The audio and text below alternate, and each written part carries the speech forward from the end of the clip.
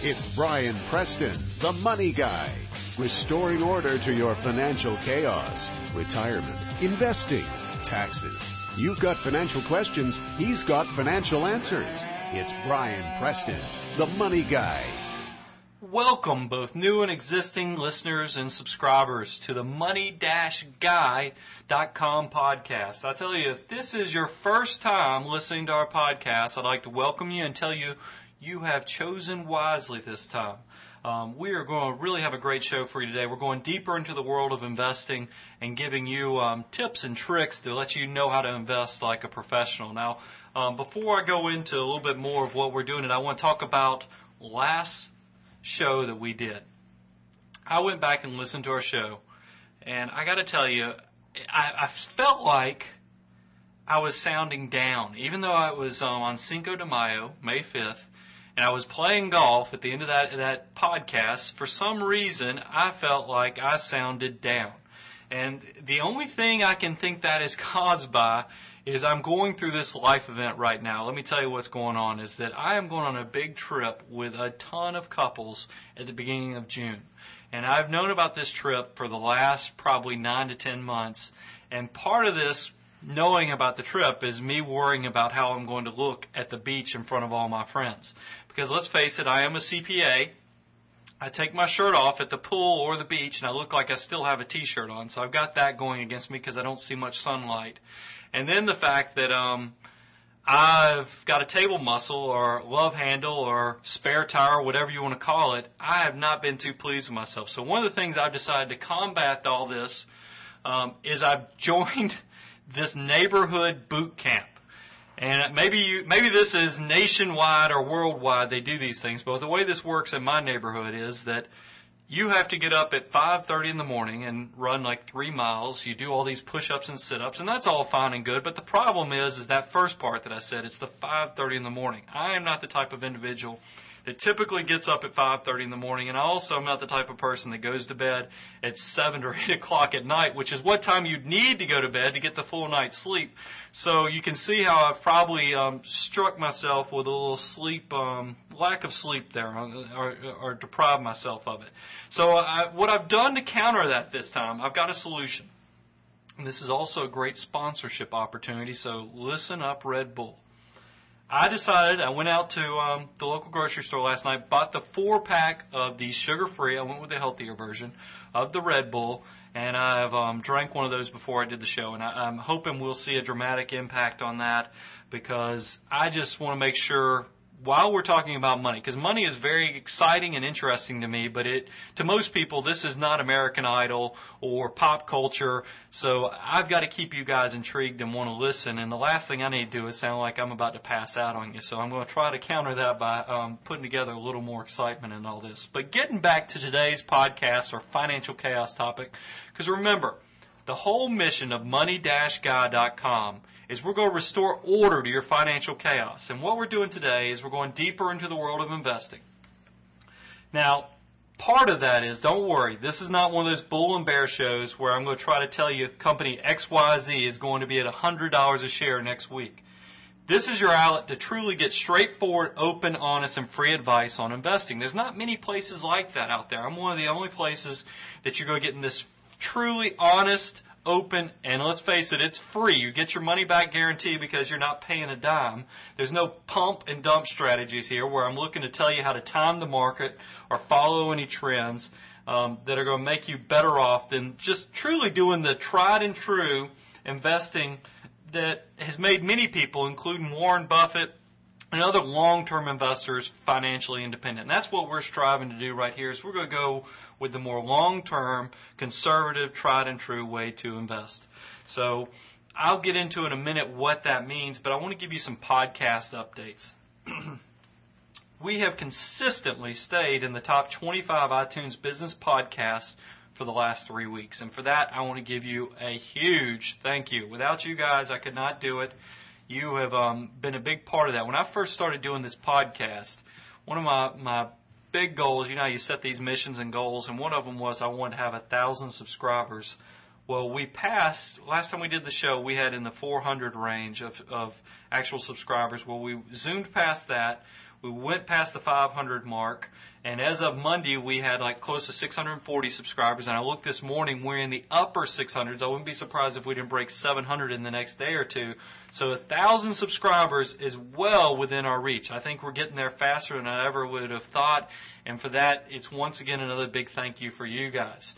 What you can do to help out, because y'all have been the big driving force of all this, what you can do if you want to continue to help us out is please ask your friends, your family, as well as your peers just to tune in to the money-guy.com podcast and just get the word out, because I am trying to do this as a service to all the other investors out there, and I hope we can continue to grow and learn from each other. I also want to give you an update that I was interviewed last week by Bank Technology News, which is a magazine, a publication, and they wanted to know my insight on where the world of podcasting was headed. And as I told you on the last show, I have also been blessed to be nominated for some pretty prestigious awards. I'll find out in the coming months if I am going to indeed receive these awards. It'll probably take 2 to 3 months for them to go through all the applicants that were nominated and see who actually qualifies. But I'm just feel very blessed to have even been considered for this prestigious award. And if I don't make it this year, hopefully next year will be the year for me. But the other thing that I want to throw out to you, just because I tell you whenever I'm in any publication, right now we're going through the proofing stage of an upcoming article in Medical Economics that I'm helping out with as well. So I'll keep you posted on those things, but very positive things going on for my firm as well as this podcast, and I owe a big thank you to you guys for helping out tremendously on all that stuff. I also want to bring up that our producer, Heidi, I mentioned her quite a bit, had a birthday yesterday. I'm not going to tell you how old Heidi is because that would be impolite, but I did want to clear up something about Heidi because I've had a chance to read some comments that have been posted on our website. In addition to publishing comments on iTunes, you can put comments out there if you really enjoy the show. You can also put them on the money-guy.com website, and a few of the comments have been concerned about a few months ago, about a month and a half ago, we updated our technology. We put new sound cards in, we added some filters, we bought new recording software, and part of that was also we bought acoustic tile to hang up on the wall to try to improve the sound.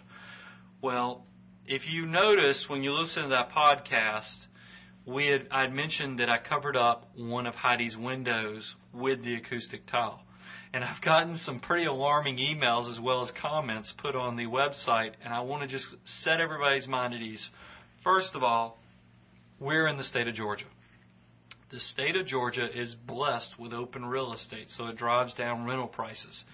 And with that, I'm in an office building, and Heidi's office is probably bigger than most CEOs' offices. Now, she's got her own office with her own desk, own computer, and everything else, but this office, and I'm looking around the room right now, is probably 16 to 17 feet long and about 14 to 15 feet wide. So this is not a small little cubicle or anything like that.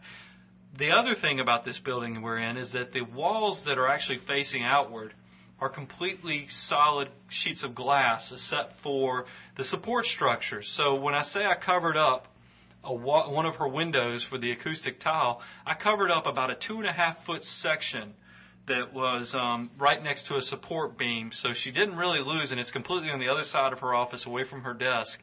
And so she still has probably 12 to 14 feet of window. I'm talking about floor to ceiling window, which is probably about a 10-foot window she's looking at. So don't feel like that Heidi is working in some type of office where it's dark. I open up the door, cut the lights on, throw her a bone, then I quickly shut the door and cut the lights. It doesn't work anything like that. Hopefully, if I could give Heidi a mic, she would tell you she has a good time here. But we trying to keep everything lighthearted and let you know that the work environment here is far from, unhospitable. So with that said, I'm going to leave it alone, but I wanted to let you guys know who had expressed some concern that I had cut out all daylight from Heidi, and she was going to be as pale and white as I'm going to be on the beach in June. But let's move on to the mailbag, which is the listener email. Now, if you want to send me an email after you listen to the show, let me give you some addresses. You can email me at my address, which is JBP, that's my initials, John Brian Preston, so JBP at Preston-Cleveland.com. That will come directly to me. I'll also see the comments that are posted on the website. But I wanted to get to some of these emails because we have a group of emails that are from all over the world. But you're going to see a common trend. I think that I've given the wrong impression to a few of you about that this podcast is only for the older people who are more established in their financial future and have already met their financial independence goals, and this is not for the young guys out there. I really don't want that to be the case because I understand that you guys are early adapters. When it comes to this brand new technology of recording podcasts and listening to podcasts, you guys are on the front lines. So I recognize that many of you are just starting out and you've just started your careers, just graduated college, and I want to appeal to you guys. And you're going to notice in all three of these emails that I received, they're very similar on asking for actual advice for younger people and also asking for the difference between short-term and long-term investment goals and some options out there. So with that, let's jump right in. The first email was from Kudzai, who actually lives in the Essex County in the United Kingdom. Outstanding that we actually have people worldwide. Remember, we have gotten emails from the Philippines. It is amazing where we're actually drawing an audience from. So with that, I'm really thankful that we have him. But he writes me telling me that he finds the podcast to be very empowering, and I tell you that, thank you. But he's concerned that after reaching age 30 and fully reading and researching and understanding a lot of the financial publications out there and knowing how investments work, he feels like his financial position in life has not really improved. So I'm going to hopefully be able to provide some advice here in the next few minutes with this financial chaos topic on going deeper into the world of investing that can really help out in that matter and let him kick it into gear and get to work on it. The second email was from Julian from Montreal, Canada. So once again, another international listener. I do have a few Georgia listeners that have emailed me in the past too, but it seems like all the recent ones have been from the far reaches, as far from the state of Georgia as possible. So I hope you guys can put up with my southern accent, understand me, and continue to listen to the show. But what Julian says, I'm just going to read a portion of this. He says, I have to say that your podcast is the best financial info out there. It's honest and simple. I read lots of books like Rich Dad and Donald Trump and The Automatic Millionaire, but still I had not taken any step to investing into funds or bonds. And through listening to your podcast, I got into that state of mind where I have to start investing today before it is too late. Now, he's currently age 19, so starting before it's too late. So I'm glad that I've empowered him to go out there and start right now because, Julian, if you start right now, you're going to be loaded, stinking loaded, if we can get you to keep doing this. So the next part of it is the question, I guess you'd say. It said, now I'm looking for somewhere to invest in the U.S. I'm highly considering the Fidelity Index as you recommended. I would like to know if you have any advice for somebody my age who wants to long-term invest but also short-term invest. So I'm going to jump on that in a minute and break out what all that means and tell you about that Fidelity fund that he mentioned. And then the last email I have is from Alan. Alan is actually out in Los Angeles, California. And Alan wrote, I'm a recent college graduate and plan to finish paying off credit cards and then max out my Roth with index funds. I am looking for other places to put additional savings. I am interested in both long-term savings, and listen to this, for retirement as well as for shorter term, 3, 5, or 10 years in order to buy my first house and possibly start my own business. So far, I plan on purchasing some stocks and maybe getting involved in a REIT for further diversification. So did you notice a trend with all three of those emails from the mailbag? They're all younger investors, really enjoy the show, but they're looking for additional guidance. And that's exactly what we're going to do today is I'm going to dig deeper into this whole investment process, give you some of the tips and tricks, and also shatter some of those urban legends about how investments work and help you out. So with that, let's go right into it. The first thing, you know I've got to do this because I am governed under the SEC as well as the state of Georgia for securities advice. So I need to tell you some disclaimers. First of all, you know I do not know your age, your risk level, or any of your planning goals. So you need to definitely recognize the limitations of this podcast. The products I mentioned today are for discussion purposes. And because you need to make sure you understand your investment needs and your risk profile to make the best investment decision for you and your family. So please remember that this is very generalized advice. You need to make sure whatever you do is appropriate for you and your family. And know that this is just a generalized advice that I'm going to put out there to you today. So I need to make sure you completely understand and we're crystal clear on that disclaimer. But with that, let's jump in and let's talk about some of the terminology that all three of these emails discuss. The first is short-term versus long-term planning, and really your basic goal planning. When I say short-term, what I mean is anything less than 5 to 7 years.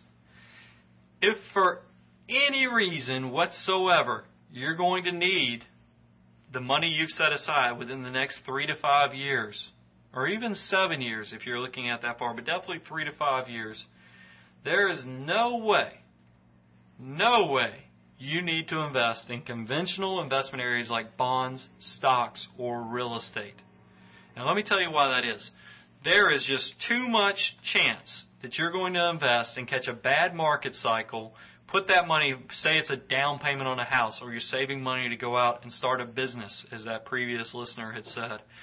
What would happen if you hit that market cycle wrong and you lost 25% of your savings? You would be devastated, and now you would no longer be able to go out and do the goal or buy that house or start the business that you had originally planned to do. So because of that, you need to have a time horizon. You need to be able to invest. If you're going to put in those traditional products like stocks, bonds, real estate, and other investment classes, you need to be able to weather any market cycle that you might be facing. So that's why with short-term investments, you want to stick with cash and equivalents. And I got to tell you, that's not such a bad thing in today's marketplace because interest rates have been rising if you've been watching the news.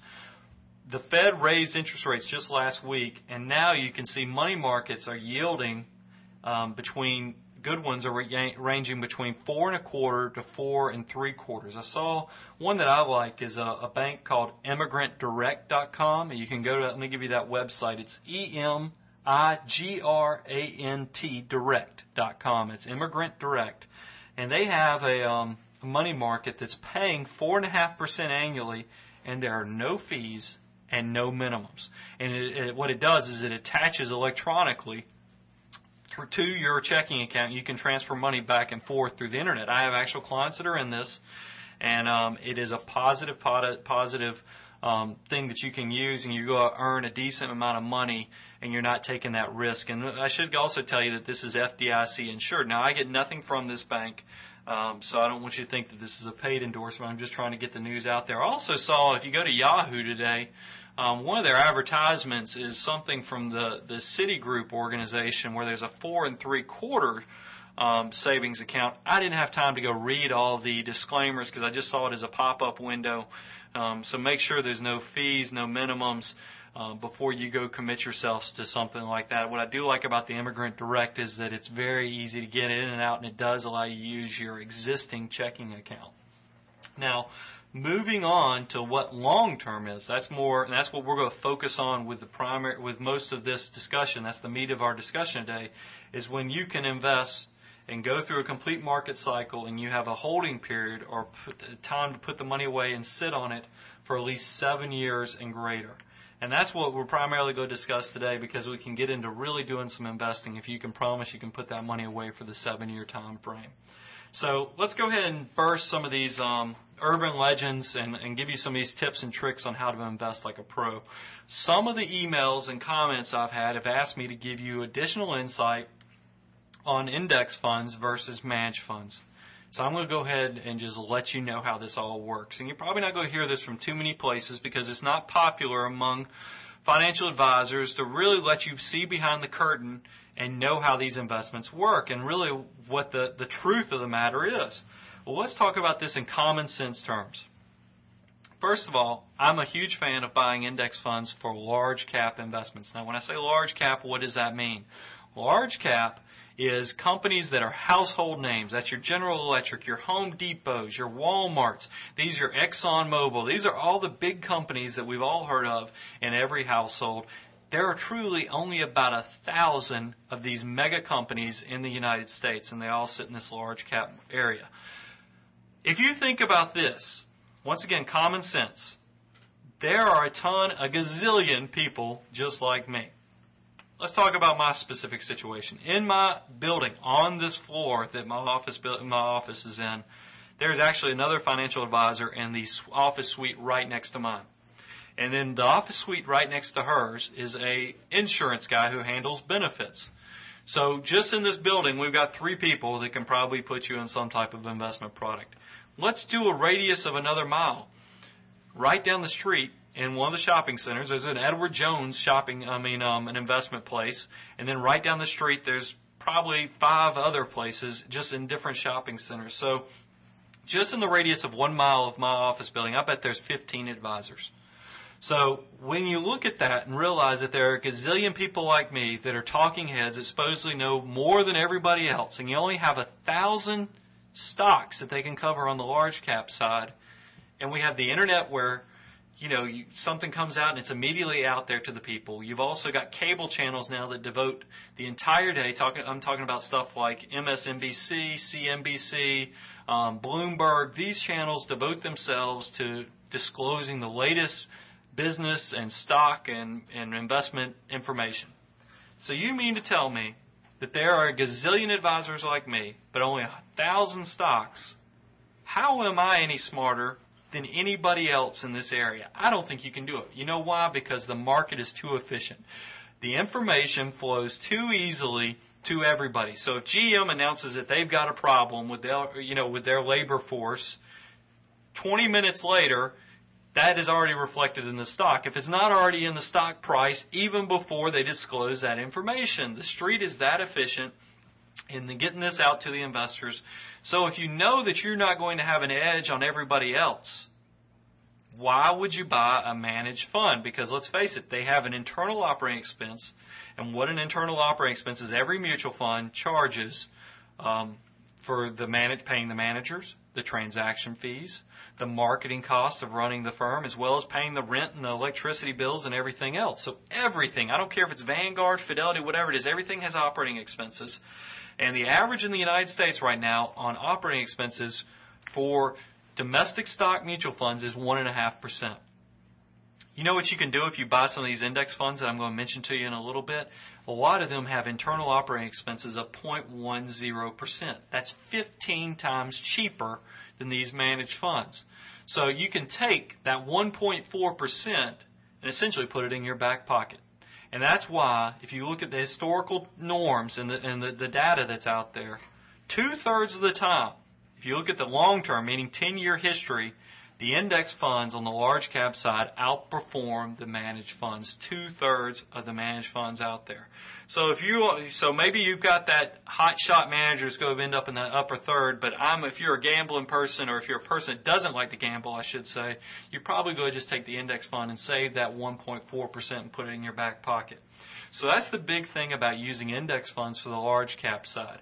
Now, when we talk about small cap, meaning companies that you wouldn't even know about unless they were in your hometown, or it was in your office building or in the building right next to yours, you wouldn't even know they existed. There are a gazillion small companies like that in the United States. Now, the thing about the stock market, remember what drives stock market prices. What drives stock market prices is when earnings go up for companies, analysts take note, and investors take note, and there's more demand for the stock shares because of the increased earnings as well as other things. So when there's this increased demand for the stock, there's only a certain supply, a number of shares out there available for investors to buy. So when there's this increased demand and there's only this limited supply, what is that going to do? It's going to drive up the price of the stock.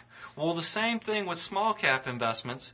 If there are a gazillion small companies, I don't care if you've got a company, XYZ, that does COGS and makes $1 million off of every COG.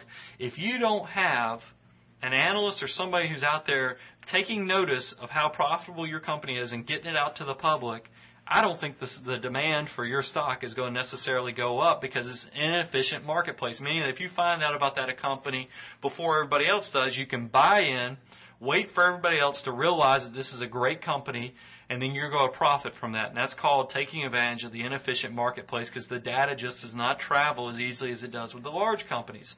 So I always buy managed funds on the small cap as well as international. When I want to say international, you think about it, there's a ton of countries out there. They all have companies, public companies within their countries, assuming they're developed enough to have marketplaces like that.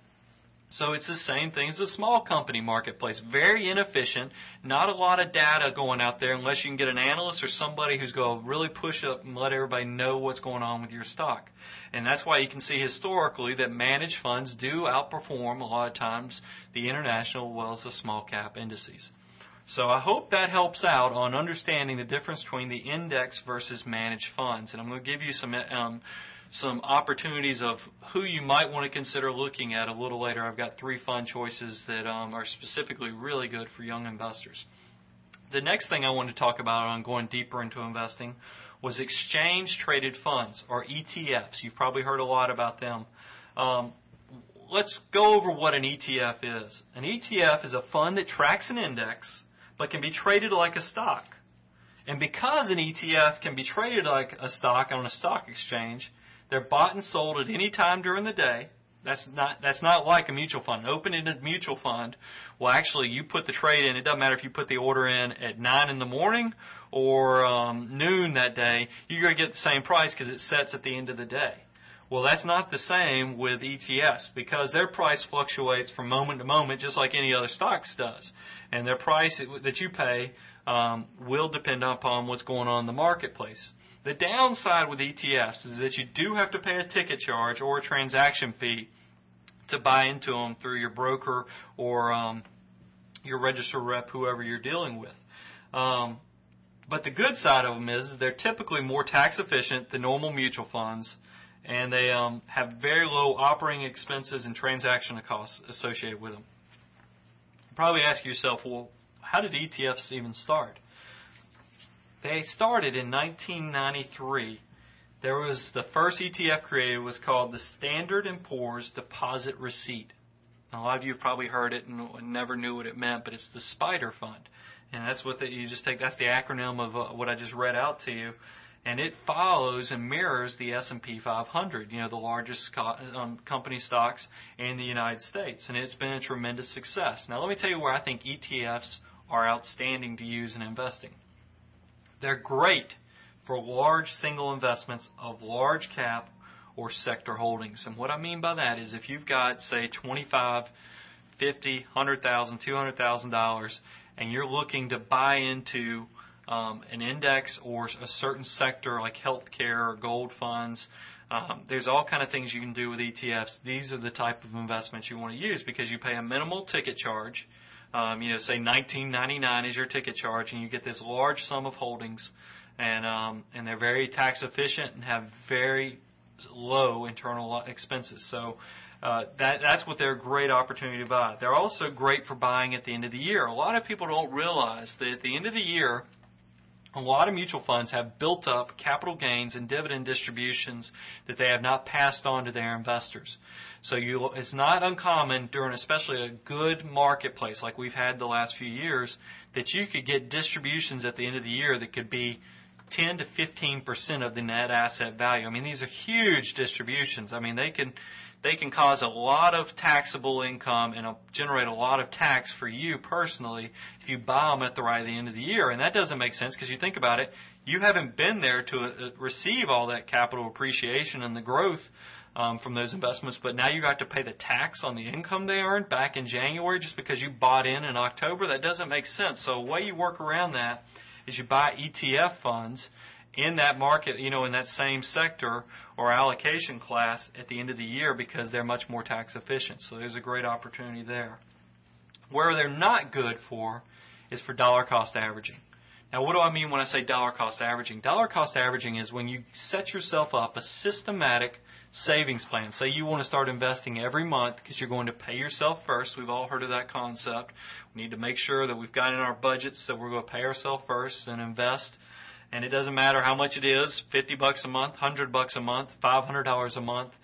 You don't want to use an ETF fund because you think about if you've got to pay a $19.99 ticket charge or transaction fee every time you buy the fund, and you're only investing $100 a month into this ETF, you're paying a 20%, essentially ticket charge to get into it. So that's a bad idea to use them for that. They're much better for the large single purchases than doing the dollar cost averaging. Go into some of these low cost or no load index funds I'm going to talk to you about later to consider doing the dollar cost averaging.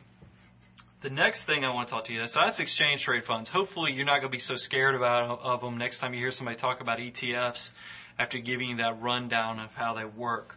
The next thing I want to talk to you about is harvesting losses. Now, this has been a strategy that's been a little harder to do because we've been coming through a marketplace that's been really good. If you think about it, we've had a huge recovery really since November of 2002, and there hasn't been much harvesting losses. I know I haven't been able to do it for clients, but what this is, just in case we get into a bad market cycle in the near term, is if you just bought something or you have a holding that has lost value during the year or has not made, and you've got some built-in losses, you can, at the end of the year or even throughout the year, if you see that after the redemption period, because remember, a lot of mutual funds now, because of some of the trading scandals of back in early 2004, they have put what's called redemption fees on their shares now, where you have to hold them for at least 45 to 90 days. Otherwise, they're going to ding you with some additional fees. But if you've held them long enough that you don't have those redemption fees and you've got some losses and there's an equivalent fund out there, like say you own the Spartan Index 500, meaning the fund that copies the S&P 500, and you've got a loss because the market was down. You could actually sell that fund and then go, say you bought $10,000 worth of it, and now it's worth $8,500. You could sell that fund, take your $8,500, and then go buy the Vanguard Index 500, have the exact same portfolio, but now you've got a $1,500 loss that you're going to be able to offset gains and other income, which is just a tremendous thing to do. Why take those losses and wait for it to recover when you can just transfer it over to the exact same investment but with a different name and then take those losses against your income? That's a great tactic you can do, is harvesting those losses if you get into a bad marketplace. Now, the last thing I'm going to tell you is kind of a controversial thing. I got to tell you, last year, at the end of the year, some mutual fund companies said if they found advisors that were doing what I'm about to tell you, that there was a chance that they might essentially not allow them to buy their funds anymore because they disliked this strategy so much. There's nothing illegal about it. I don't want you to get scared and go, oh my goodness, Brian is telling me something that's ethically wrong. It's nothing like that. It's just mutual fund companies do not like it when advisors do this strategy. And I don't think many individual investors really know to do this, so I want to get it out there to you, the public, because remember, the best investor is an educated investor, so you need to know all the strategies that are out there. And you're probably going, why is Brian giving me his complete playbook on how he handles clients' money? And I'm not so worried about if you know how I do things, because I think if you find somebody who's good with money, you're going to still feel confident in hiring somebody because you know if they're good with they're good on the investment side and good with math, good with buying cars. This guy's probably good with everything money. So I'm not too worried about losing clients by giving you all my secrets. But the thing I'm talking about that is so controversial is at the end of the year, as I already mentioned to you, a lot of mutual funds, especially during a good market cycle, have built-in capital gains, or even at the beginning of a bad market cycle, they might have huge capital gain and dividend distributions that they have not sent out to their investors. And if you have a fund that you just bought into, or bought into and the market went bad on you, now you've got losses or they're sitting flat, and you know that they're about to issue a capital gain or dividend distribution that's going to be 5 to 10% of what you paid for it and generate a lot of taxes for you, what you can do is you can sell it before the ex-dividend date, transfer those proceeds from that sale over to a like kind type of investment. The example I've already used is you could transfer from the Fidelity Index 500 over to the Vanguard Index 500. Really haven't changed the way your investments are on paper and what you hold, but you have created a tax change. Well, the same thing on this. You're not just doing it for taxes. You're actually doing this so you can avoid that distribution. Or a better example, this is what we've actually done, is you sell that Spartan Fidelity Index Fund, and then you go buy an exchange-traded fund. Because remember, ETFs don't have those built-up capital gains like the mutual funds do. And mutual fund companies hate this because what you've done is now you've dumped a lot of cash on them, plus, they're just left with these gains that they have to distribute out to other investors. They do not like this strategy, but I always say this is one of those things where if they don't like it, you can always avoid this by having good returns in your mutual fund. Because I'll tell you, I haven't been able to use this strategy in the last 3 years because if you buy a good mutual fund and it appreciates in value, you're never going to use this strategy because the last thing you want to do is create huge capital gains by selling this fund because you have all the capital appreciation meaning the price you paid $5,000 for it, maybe it's worth $12,000 now. You're not going to sell this just to avoid 5% capital gain distributions because it doesn't make sense to generate $7,000 of taxable capital gains just to avoid those distributions. But if you don't have these gains, you are going to try this strategy because it makes complete sense to avoid those huge distributions at the end of the year. Just be careful with this. I want you to understand this strategy. I think this is a secret. Not many people, individual investors wise, are using this, but it is a great tool that a lot of us pros have been doing for years. You get into a bad market cycle, this thing is going to be worth its weight in gold to avoid those taxes while harvesting those losses. That's the double whammy that sometimes can happen. To be a little silver lining in a bad marketplace is you can harvest those losses and avoid the capital gains. Something I need to give you, though, to give you the details of how this would work with avoiding the year-end distributions, is I need to give you some basic descriptions of the dates to pay attention to if you're going to use this strategy. The important dates of a dividend or capital gain distribution, and let's go over this, is the declaration date. Now, the declaration date is the date that the company comes out and says, hey, we're issuing out dividends for company XYZ in this amount. Now, mutual fund companies will actually do an estimation. You'll see it all the time at the end of the year. They'll give you an estimate of how much they think their dividends are going to be or capital gains. The most important date, though, that you want to pay attention to is what's called the X date or the X dividend date. And what this date is the date that the security trades without the dividend after this point or on this point. If you buy a dividend-paying stock or a mutual fund one day before the ex-dividend date, you'll still get that dividend.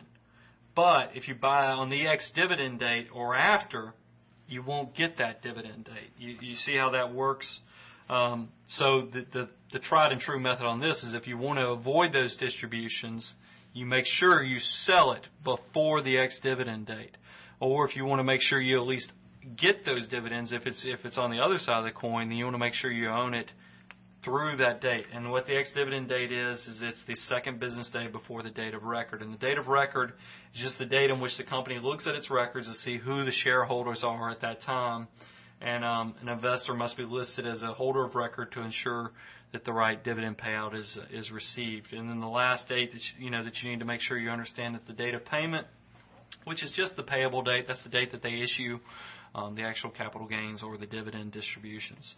So hopefully those details actually help you out. Now, from that, I've been hinting at it and teasing you a little bit, and I told you I was going to give you some actual specific investment recommendations, especially for my young investors out there, and I want to follow through on that. Remember, though, the disclaimer on this is that I don't know your situation.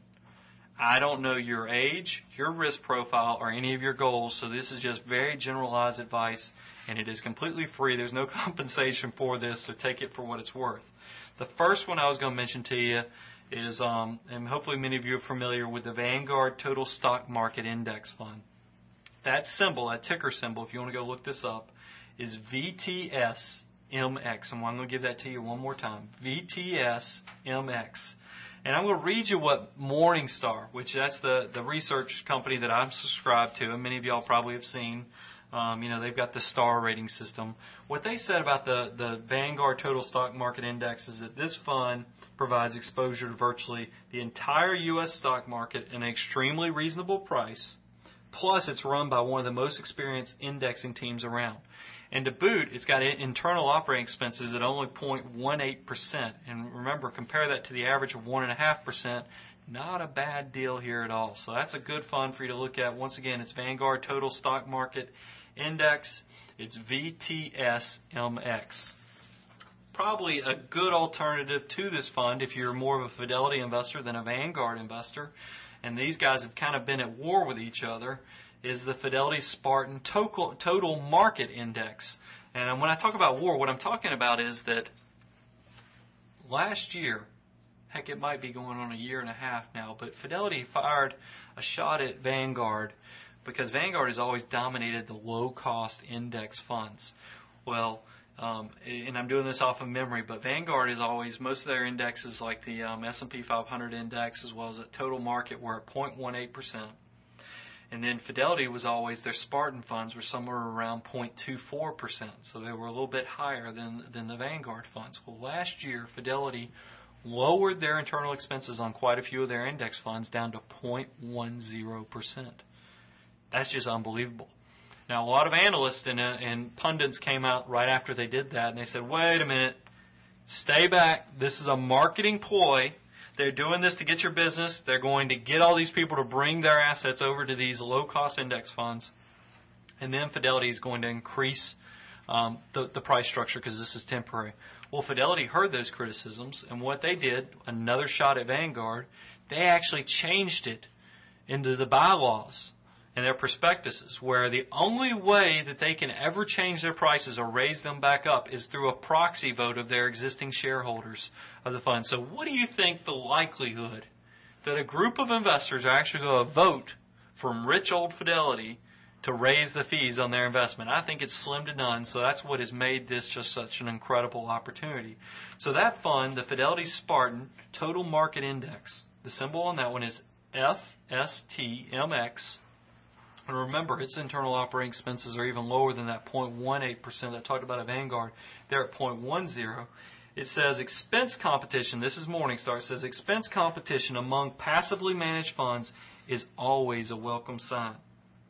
And then it says Vanguard Total Stock Market Index levies a modest 0.18% and then 0.10% on investors in an Admiral share classes. That Admiral shares at Vanguard is for investors who have over $100,000. So they do have a 0.10 if you have $100,000. But it says for new investors, this is a core sound holding. The objective of this fund is to mimic the all-cap Dow Jones Wilshire 5000 Total Market Index, which provides broad market exposure at a rock-bottom price. The fund doesn't hold every name in the index like its sibling, the Spartan 500, but rather a sample to keep trading costs down. The fund sub-advisor has done a solid job of tracking the index in a relatively tax-efficient manner. The fund is a compelling choice. So that's some pretty exciting information to know that you could go out and buy this fund and really cover a lot of the general stock market. That symbol, once again, for the Fidelity Spartan Total Market Index is FSTMX. Now, the last fund that I'm going to mention to you guys is more of a true asset allocation type fund, especially for young people. This fund is called the Fidelity 4-in-1 Index. And the 4-in-1 Index's symbol is FFNOX. And this is the one that email from a listener had sent me earlier, but once again, that symbol is FFNOX. And what I like about this fund is that it's got diversification built into it, because what it does is it takes advantage of Fidelity's low costs and internal expenses and those drop in fees as they wage war on Vanguard. And the way it's supposed to do is it's got 55% in the S&P 500 index, the Spartan 500 index. It's got 15% in the extended market index, which is buying mid-cap and small-cap stocks. And then it's got 15% in the Spartan International Index, taking advantage of the changes in our global economy and getting some of those international investments, specifically the European with EFIs. And then last, it has 15% in the U.S. Bond Index. That way it gives you a little more diversification, I should say, as well as giving you a little baseline to hopefully take some of the volatility out. So what Morningstar has to say about this fund is it says the 4-in-1 Index fund consists of the Fidelity Spartan 500 Index, the Fidelity Extended Market Index, the Fidelity Spartan International Index, and the Fidelity U.S. Bond Index. These funds allow the 4-in-1 Index fund to achieve its allocation of 55% in the S&P 500 and the remaining 45% split evenly among the Wilshire 4500 for domestic small cap and mid cap exposure, the EFI Index for international stock exposure, and the Lehman Brothers Aggregate Index for domestic bond exposure. The managers reallocate the fund back to its neutral 55, 15, 15, 15 as market movements require. And then it says, additionally, this fund's 85% stock, 15% bond allocation may be more appropriate for younger investors than those nearing or in retirement. Finally, although this fund does the basics, more exotic asset classes such as real estate, commodities, and foreign bonds are absent from the mix here.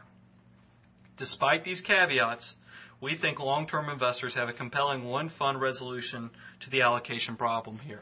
And it is true that this does not have real estate or commodities or in other funds, hedge funds. I use absolute return strategies for a lot of my clients. But when you're first starting out, and I'm talking about when you're trying to build your assets up to that $50,000 to $100,000 level, this is a good core holding. I think you need to start worrying about those type of asset allocations once you build up that good core holding of $50,000 to $100,000 before you start worrying about getting into really complex asset allocations. So these are good core holdings to get your foot in the door and get things going. So, and I hope that helps you out. I'm going to give you that symbol for the Fidelity Forum 1 Index one more time. It's FFNOX.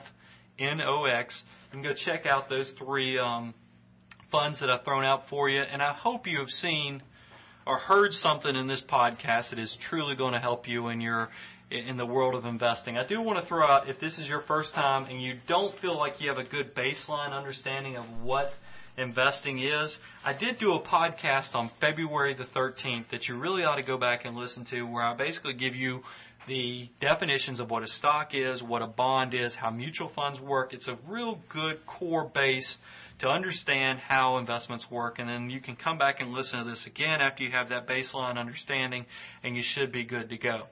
Now, let me give you some contact information. Once again, you can email me if you want to. I'm Brian Preston. You can email me at JBP, that's my initials, John Brian Preston, JBP at preston-cleveland.com. You can go check out our website because we do publish our notes for the podcast out there on our website at